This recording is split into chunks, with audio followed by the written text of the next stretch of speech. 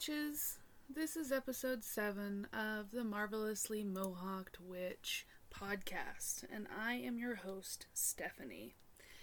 Tonight's episode will center around honoring the dark goddesses and our nocturnal nature prior to this espet. I promised, and you have been patiently waiting, and now is the time. I choose to discuss Brigid, the Morrigan, and Hecate tonight. But first, a bit of housekeeping. Don't forget to tell your friends what you're listening to on Spotify and now Stitcher. Yep, I'm on Stitcher now. And follow me on Instagram at Marvelously Mohawked Witch. Email me at dreamwalkingwitch@gmail.com. Check out my merch and special content on my patreon.com/marvelouslymohawkedwitch. And I do want to just say thank you to the people who are following and liking my Instagram feed. That would be Green Fae Creations, Warrior Heather, Killer Cocktails, Sassy Sister Damsel IDP, 71977, and RD Burka, and Olifia Payne. And it does mean a lot to me that I'm on your radar. So thank you very much. So let's dive right in.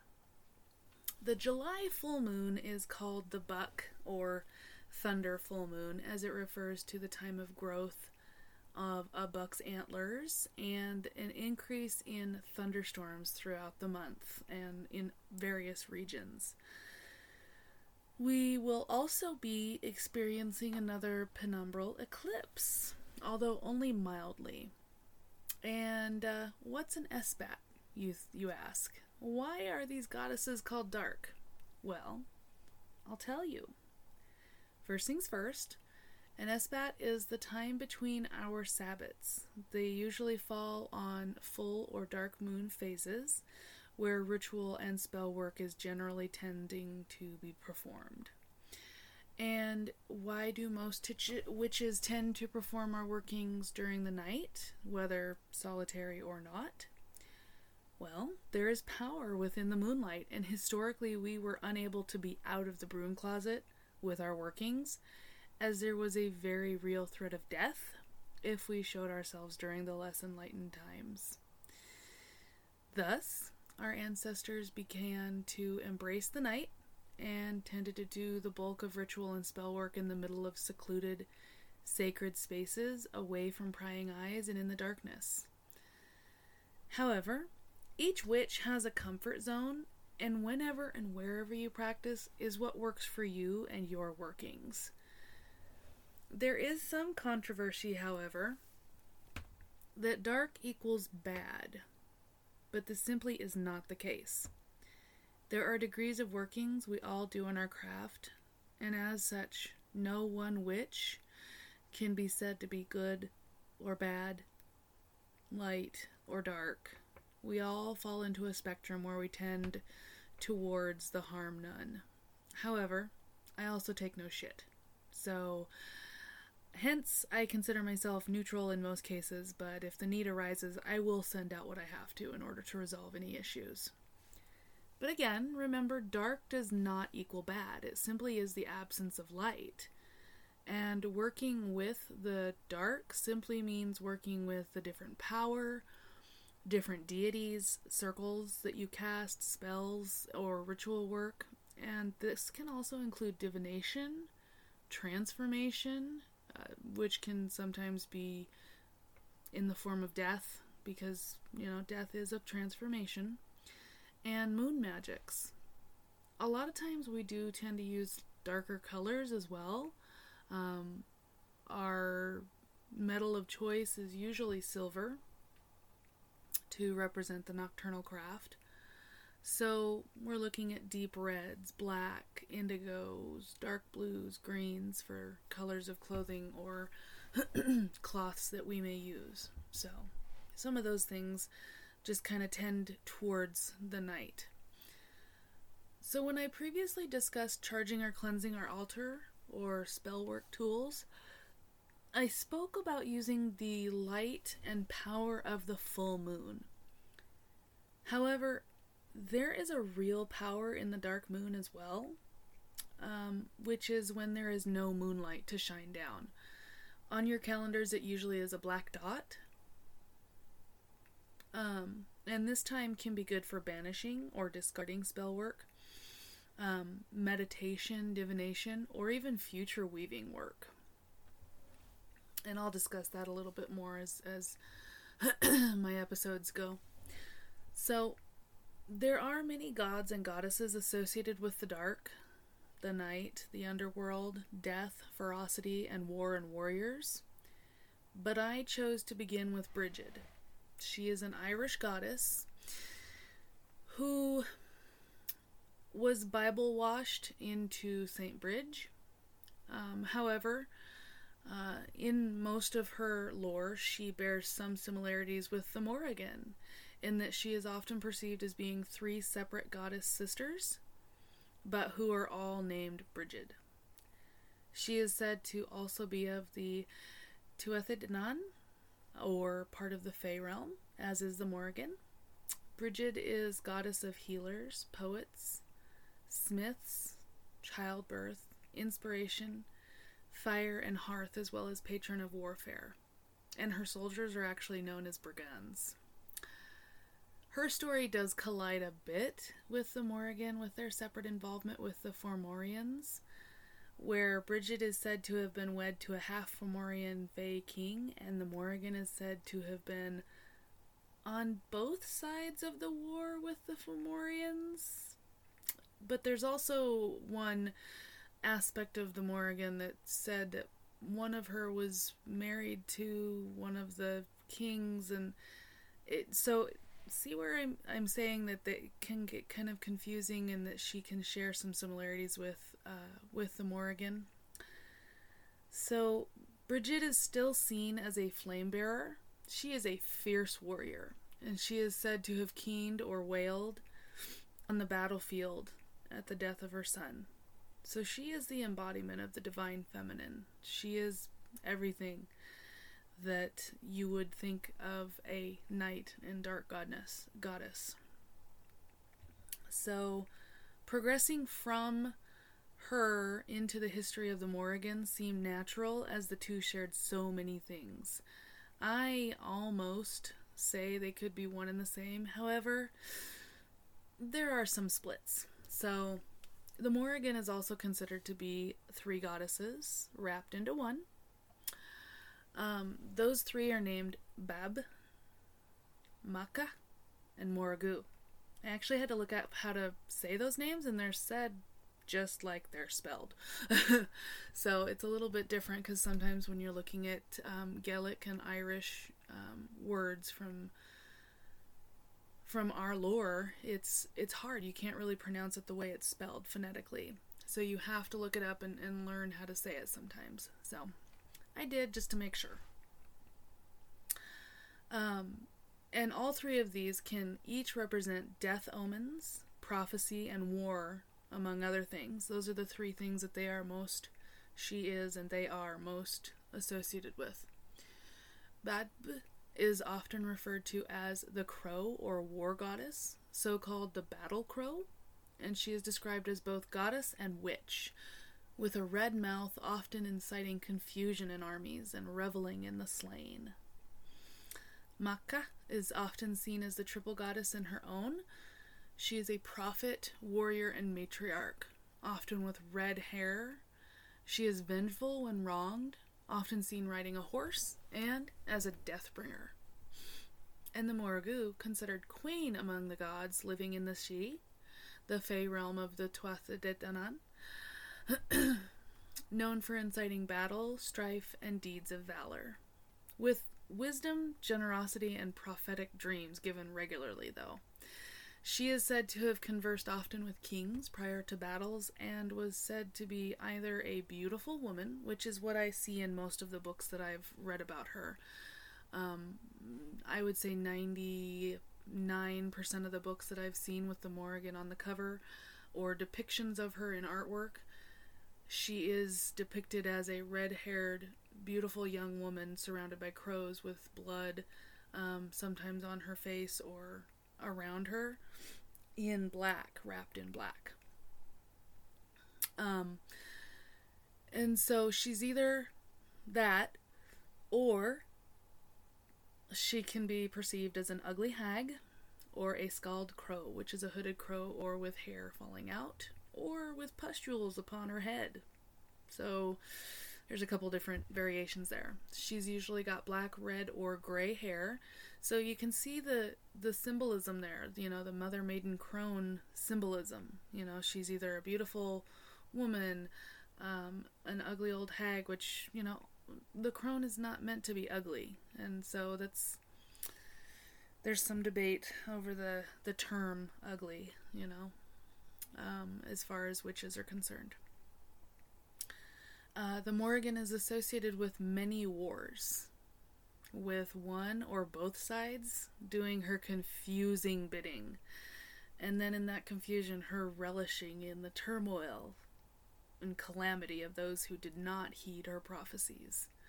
I got confused. I mean, I had a couple of books that I was doing my research on, trying to figure out, you know, a couple of the stories that went along with her. And that's where I kind of noticed some of her and Bridget kind of collided a little bit. As well as, you know, I'd be reading about one battle, how she had prophesied to a king or a commander for one battle, and then it turns out she was the inciter of the whole battle in the first place for both sides. And she prophesied death for both sides, and it was very confusing, but I mean, it's worth it to read about it. So, that being said, excuse me, her lineage to the Tuatha as part of the Fey realm in the form of a shapeshifter is one of her most common knowings. Most notably, the crow or raven. She's also been known as a banshee, which is a banshee, as are said to be an embodiment of her. So due to lore surrounding the Fey realm, there is a dark mystery about the Fey, and as such it can be misunderstood why she is associated with them. Or it can be understood, why she is associated with them. Neither helpful or hurtful to humans, unless called upon or a rule is broken. The Fey often do not worry about the affairs of humans, much like the Morrigan.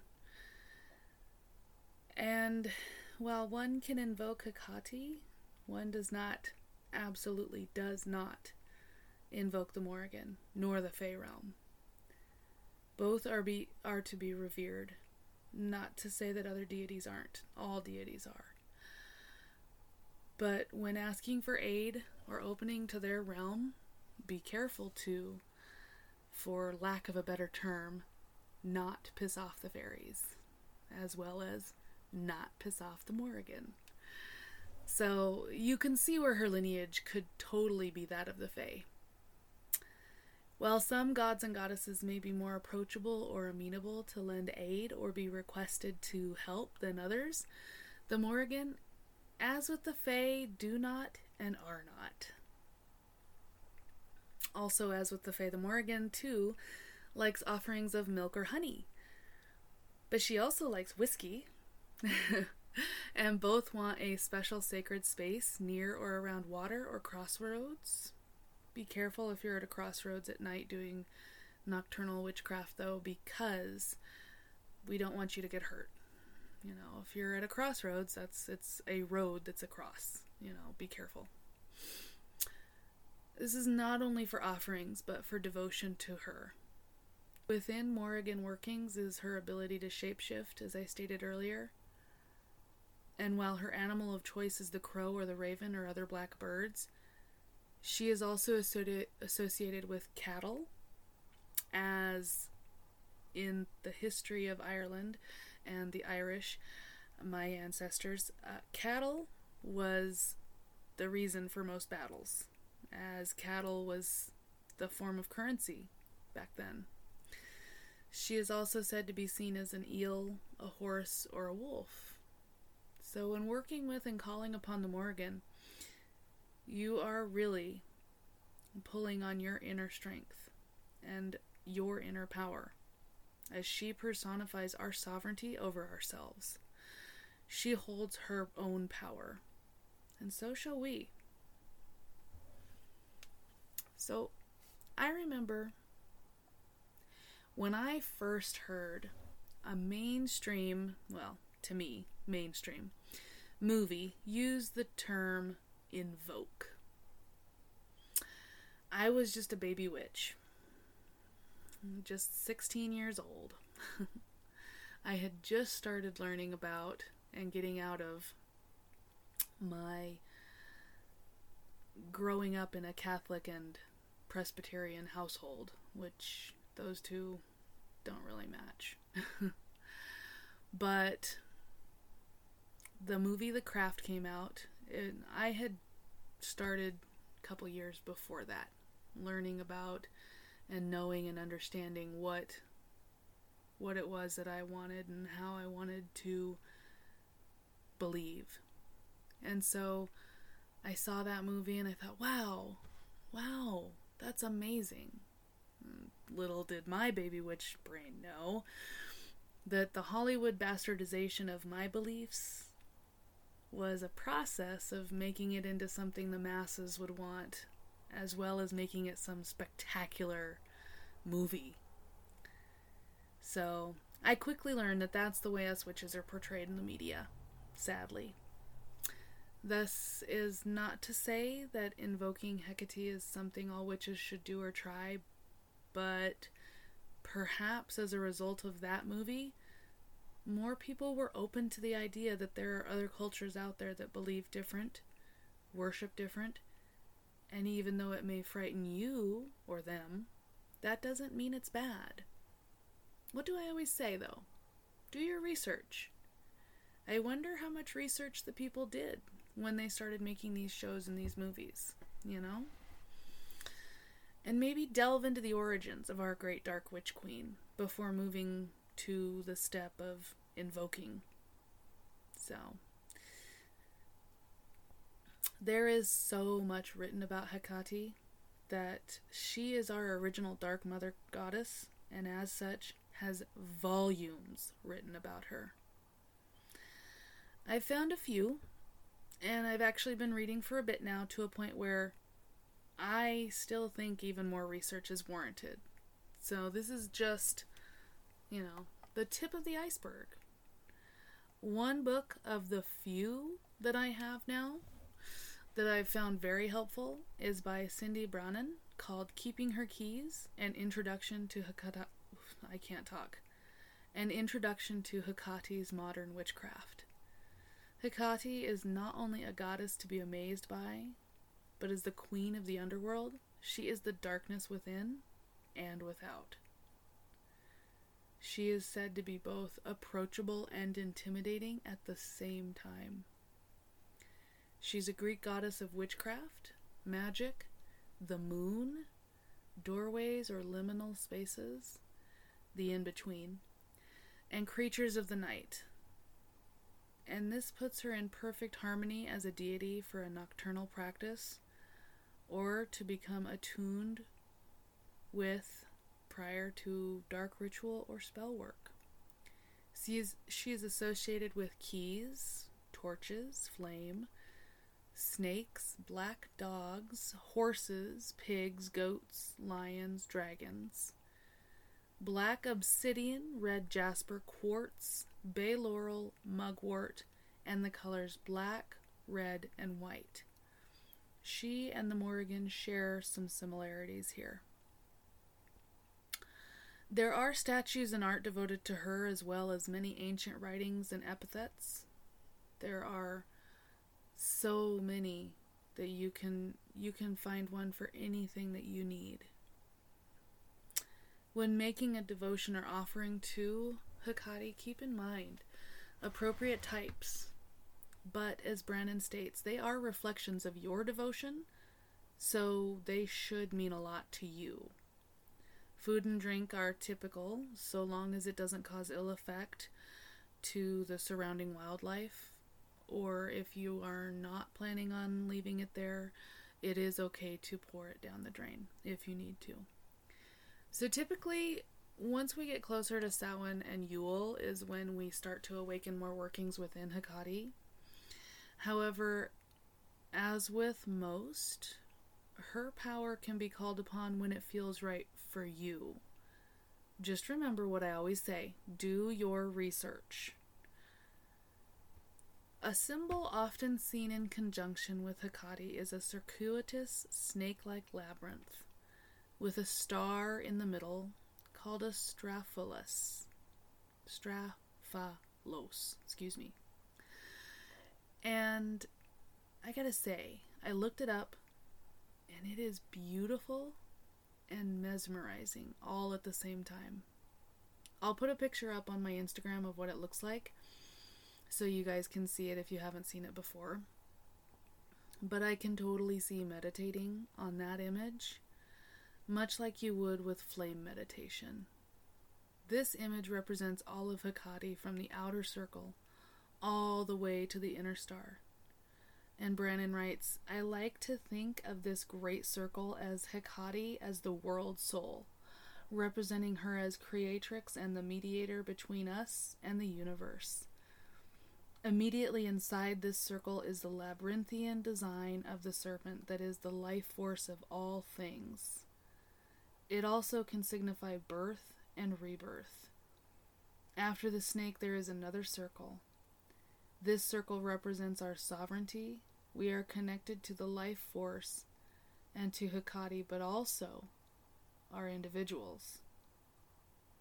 Encapsulated within this circle is a six-pointed figure with another circle at its center. To me, that's Brannon, this represents the divine within us. This six-pointed figure can be interpreted in at least 3 different ways.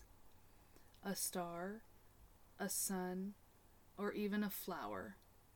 The flower interpretation comes from the Chaldean oracle's reference to Hecate as the fiery rose or flower of creation. The star is also symbolic of Hecate of the underworld, with the starlight representing her torches, and the night sky as dark energy. The sun is the opposite energy current with Hecate in her upper world aspects. Yes, she does have not just dark world, she also has upper world. Thus, the six-pointed figure is also a tripartite representation of Hecate. The strophalos contains 3 circles. The snake is in 3 coils.